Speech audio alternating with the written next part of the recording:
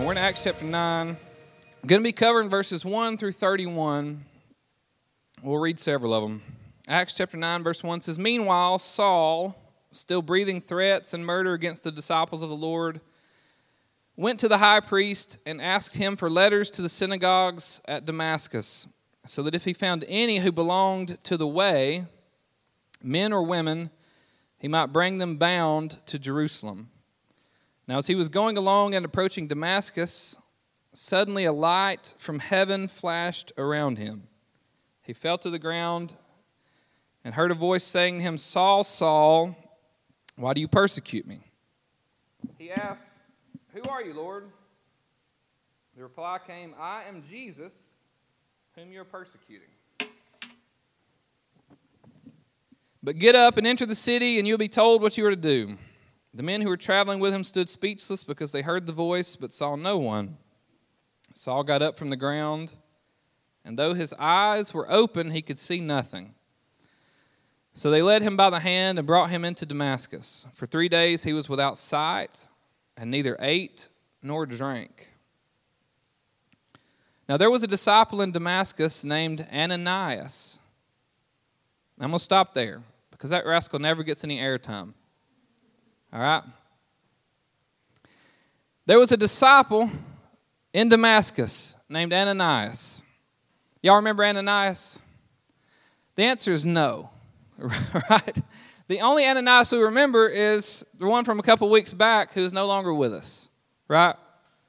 Who was married to Sapphira. This is a different Ananias. His name does mean the same thing, though, which is that God is gracious. Thankfully, we have a little redemption on that name here. So I want to zoom out, then we'll zoom back in. We're going to, if you'll remember, the way this story falls in line, this is the first of 3 conversion stories we have of the man named Saul who is converted to the man named Paul. This is the first of 3. Now, there's a reason it is where it is in the story. So the story has been progressing. Jesus says, Acts 1:8, "You'll be my witnesses in Jerusalem, Judea, Samaria, to the ends of the earth," right? So what is happening is it's not just an expansion of geography, but it's an expansion of ethnic borders. It's an expansion of mental borders. It's an expansion of racial reconciliation, ethnic reconciliation. So when Jesus says, "You're going to be my witnesses in Jerusalem, Judea, Samaria, the ends of the earth," he's saying, what used to be confined to Jerusalem is now going to be available to the whole world, which means all nations. The word nations, the Greek word ethnos, is where we get that word. It's where we get the word ethnicity. So he's not talking about all the geographical borders. He's talking about everybody is now welcomed into this family. All right? Y'all with me? So the first real instant of this is the reversal, or we'll call it the redemption, is where we landed. The redemption of Babel. What had divided the ability to communicate was in a way united at Pentecost, right? And all these people, Parthians, Mede, Elamites, were hearing God, worshipped all with this tongue. That's where the gift of tongues fell. Later on, we see a lame man who was something of an outcast outside the temple, begging for alms, and Peter and John say, "Hey, we don't have any money on us, but what we do have, we'll give you. In the name of Jesus of Nazareth, rise up and walk." He does. He joins them in the temple, causes a stink. They wind up in jail. So you got a lame man who's now welcomed into this fold. So we got all the nations are hearing this. So there's some walls being broken down. This lame man who was an outcast is now healed, made a part of this thing. Stephen comes onto the scene. Stephen gets stoned, right? Because of the persecution of Stephen, the church is scattered into Samaria. Y'all remember the story about Samaria last week? That was a hot topic, right? So the church is in Samaria preaching the gospel. The church is ministering to eunuchs who did not have access to the temple, according to Deuteronomy chapter 23, verse 1. So you see all these boundaries and borders being knocked down. Now, along with these massive conversion stories, we have this conversion story of this man who just a couple chapters ago was standing and approving of the murder of one of our brothers named Stephen. This man is named Saul. The men who stoned Stephen laid their coats at the feet of this man, Saul. Saul observes Stephen saying, "God do not hold this charge against them. So basically, Stephen pardons all of those who had done wrong. All of those who were murdering him, Stephen says, I'm not pressing charges.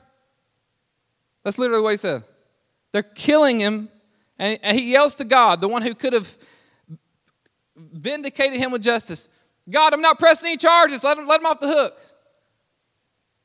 And then he is received into heaven. All right?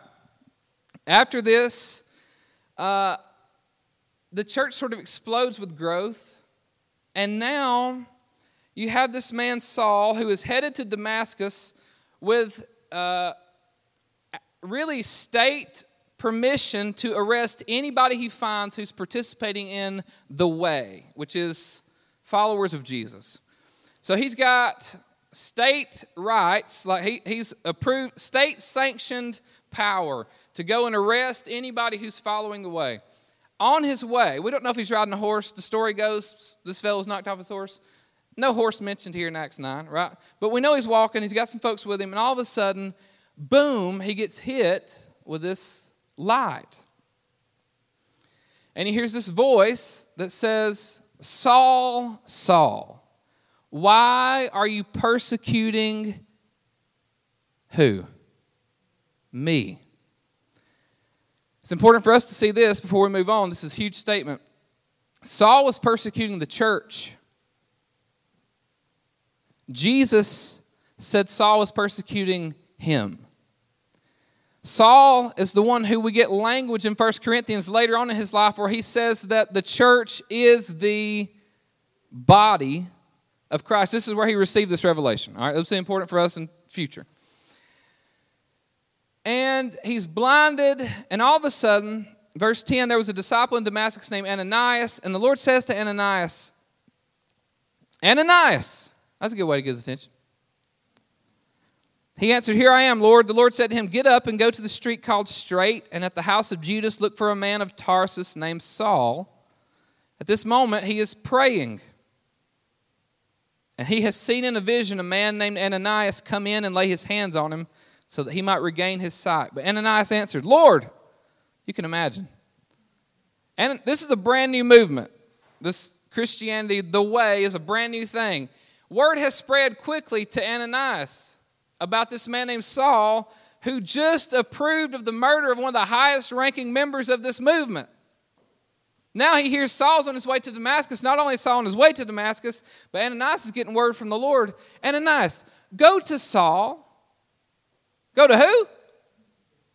He's got state-sanctioned power to, at the very least, arrest me. He killed Stephen. And all Stephen did was preach a really good sermon. Y'all still riding with me? But Ananias answered, Lord, I've heard from many about this man, how much evil he's done to your saints in Jerusalem. And here he has authority from the chief priest to bind all who invoke your name. But the Lord said to him, Go, for he's an instrument whom I have chosen to bring my name before Gentiles and kings and before the people of Israel. I myself will show him how much he must suffer for the sake of my name. So Ananias went and entered the house. He laid his hands on Saul and said, Brother Saul. Notice that. We're going to come back to that. Brother Saul, the Lord Jesus who appeared to you on your way here has sent me so that you may regain your sight and be filled with the Holy Spirit. And immediately something like scales fell from his eyes and his sight was restored. Then he got up and was baptized. And after eating a little bit, notice, he's still in a body that needs some grocery. He regained his strength. This is not in the sermon notes. I just want to let you know right quick. Sometimes you just need a snack. That's all that's wrong with you. All right. Coming back. A Snickers. Sometimes we're making stuff spiritual. Paul just gets knocked down by God himself, talked to by Jesus, doesn't eat for 3 days. You'd think and the first thing, you're going to have something to eat, get your strength back. God can't give my strength back. No, you're in a body. God was doing the work to your spirit. I won't harp on that for too long. All right, so Here we are with Ananias, and this is where I want us to be right quick to get into this story. Can you imagine your enemy, the one who is literally coming to your town to potentially arrest you and everybody like you? You get word from God that this man is the one whom you are supposed to go lay hands on and heal. This fits into these incredible conversion stories where these followers of the way are obedient to commands to defy relational barriers.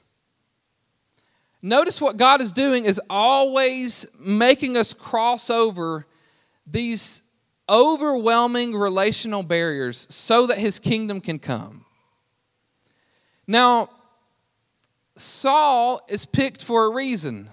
Saul is worshiping God, the God of Israel, as best as he knows how.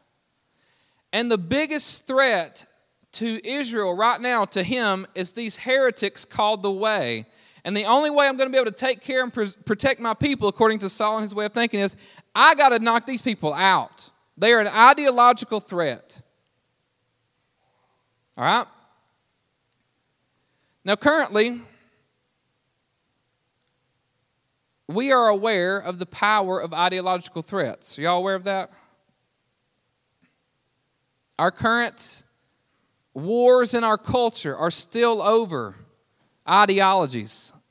The current fears about sending children to public schools is, what are they going to be teaching, right? Ideology is a big deal. Saul sees that it's a big deal. It is affecting a people. And so his way of combating it is,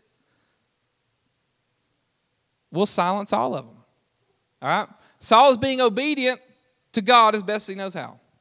Now, here's a few details we need to know leading up to Saul's conversion. Jesus Christ, God in the flesh, was killed by the same people who sanctioned Saul's arresting privileges. Okay? I want you to see the story. Jesus Christ is crucified. Now, thankfully, on this part of the story, He's already been crucified, buried, and resurrected. But also, Stephen, who Saul was overseeing, is killed, stoned to death. The story I just shared with you. And then Ananias must subject himself to potential imprisonment to remain obedient to God. These are all the ingredients stirring before Saul's conversion. Now I want you to notice where Christianity, or the way, sits in the category of all these things. This group over here has power and domination and military might and state-sanctioned imprisoning access. And this group over here is dying. Which is the more powerful group?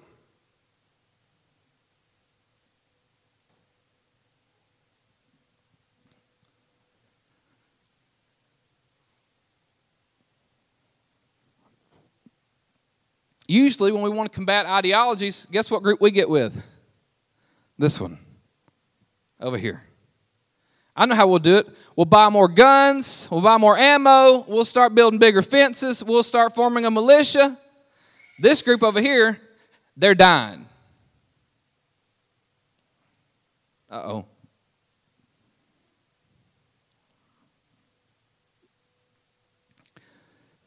I don't want to be in the dying group.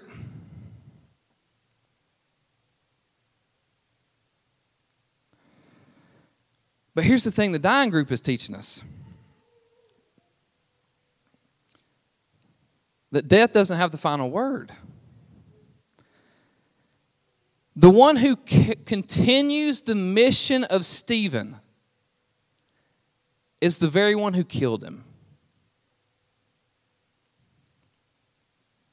Ananias has to subject himself. He has to go in as the one without power. Yet, guess what he possesses? All the actual power.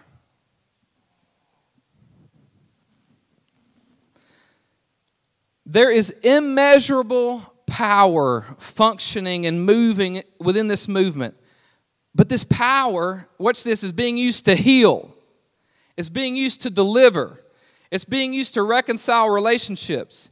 In stark contrast to the state-sanctioned power of imprisonment that Saul had, Ananias, who had simply taken whatever posture it was to receive a vision from God, now holds the power. He's got the cards. And all he did was sit there. Somehow he received the vision. Now he holds the cards.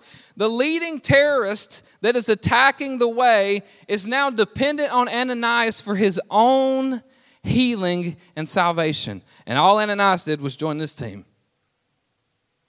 And the power had been reversed. What looked like power over here, you know what it actually was? Fear. These sumbees were afraid. Some bucks is the B. Some of guns, how you say it? These rascals over here were afraid. These rascals over here knew that they had nothing to fear.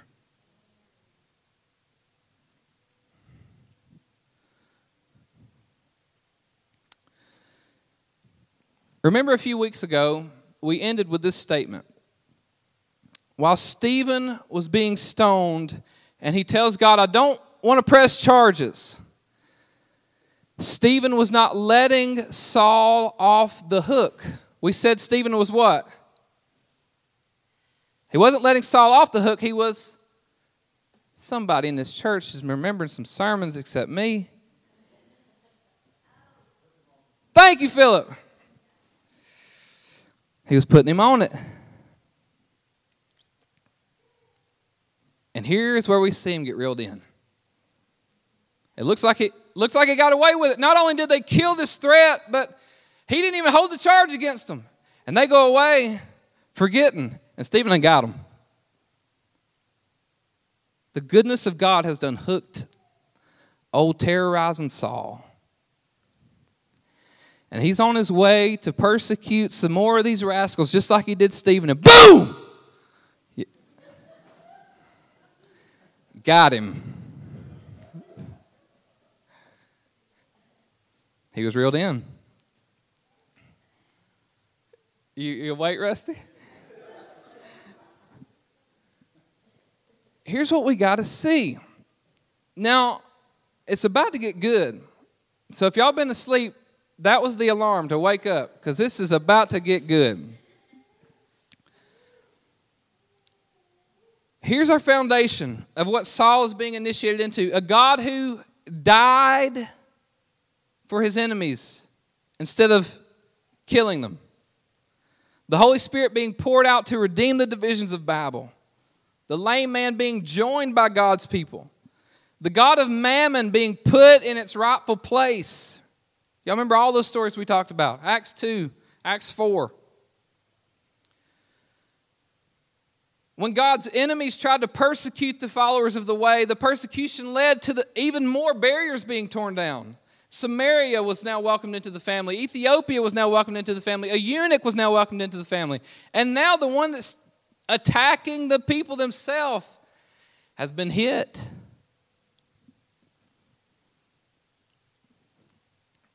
And here's what we learn.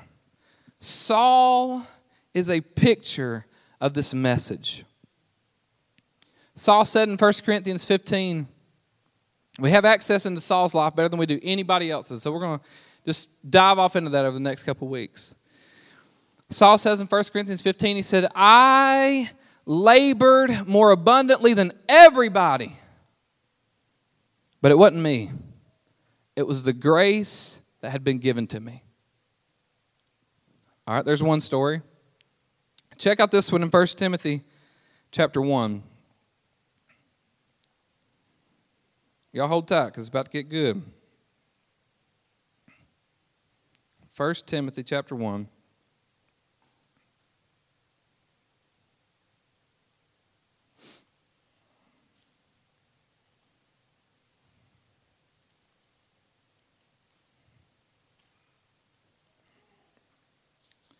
starting in verse 12. This is Saul talking here. He says, I'm grateful to Christ Jesus our Lord, who has strengthened me because he judged me faithful and appointed me to his service, even though I was formerly a blasphemer, a persecutor, and a man of violence. But I received mercy because I had acted ignorantly in unbelief. And the grace of our Lord overflowed for me with the faith and love that are in Christ Jesus. The saying is sure and worthy of full acceptance that Christ Jesus came into the world to save sinners, of who I am the foremost. Some of your translations will say of who I am chief. But for that very reason I received mercy, so that in me, as the foremost, Jesus Christ might display the utmost patience, making me an example to those who would come to believe in him for eternal life. Saul is now the poster of this message. What is the message? The chief opposer has been welcomed in.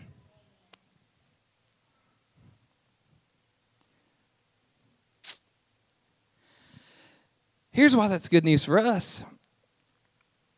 Because we have been the chief opposer.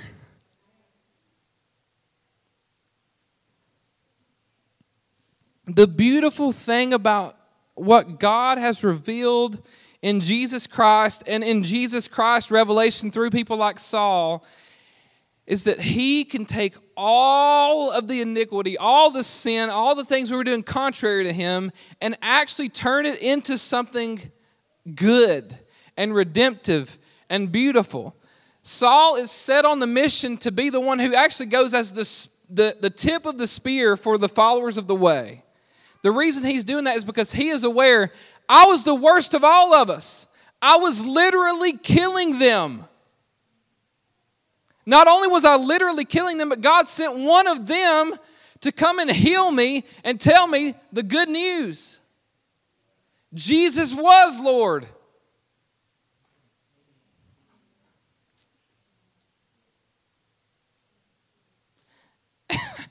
And everybody knows about this rascal. The chief priest trusted him enough to give him governmental power to arrest people. He's the one overseeing state-sanctioned murder. This joker got some power.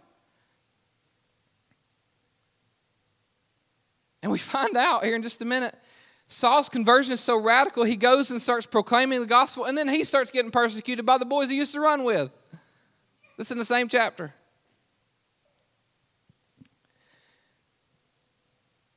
Thankfully, the system of justice we desire to use on our enemies was not God's system of justice used on us. Thankfully, as we killed Jesus, he says to the judge, I'm not pressing charges.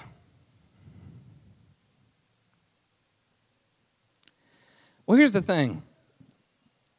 If we don't know that we've been forgiven, we don't love.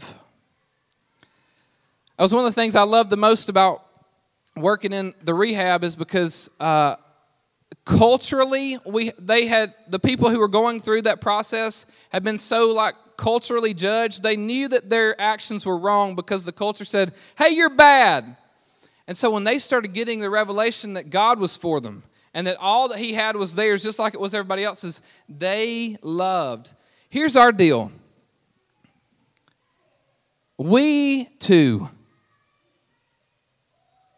were guilty. We, too, have failed.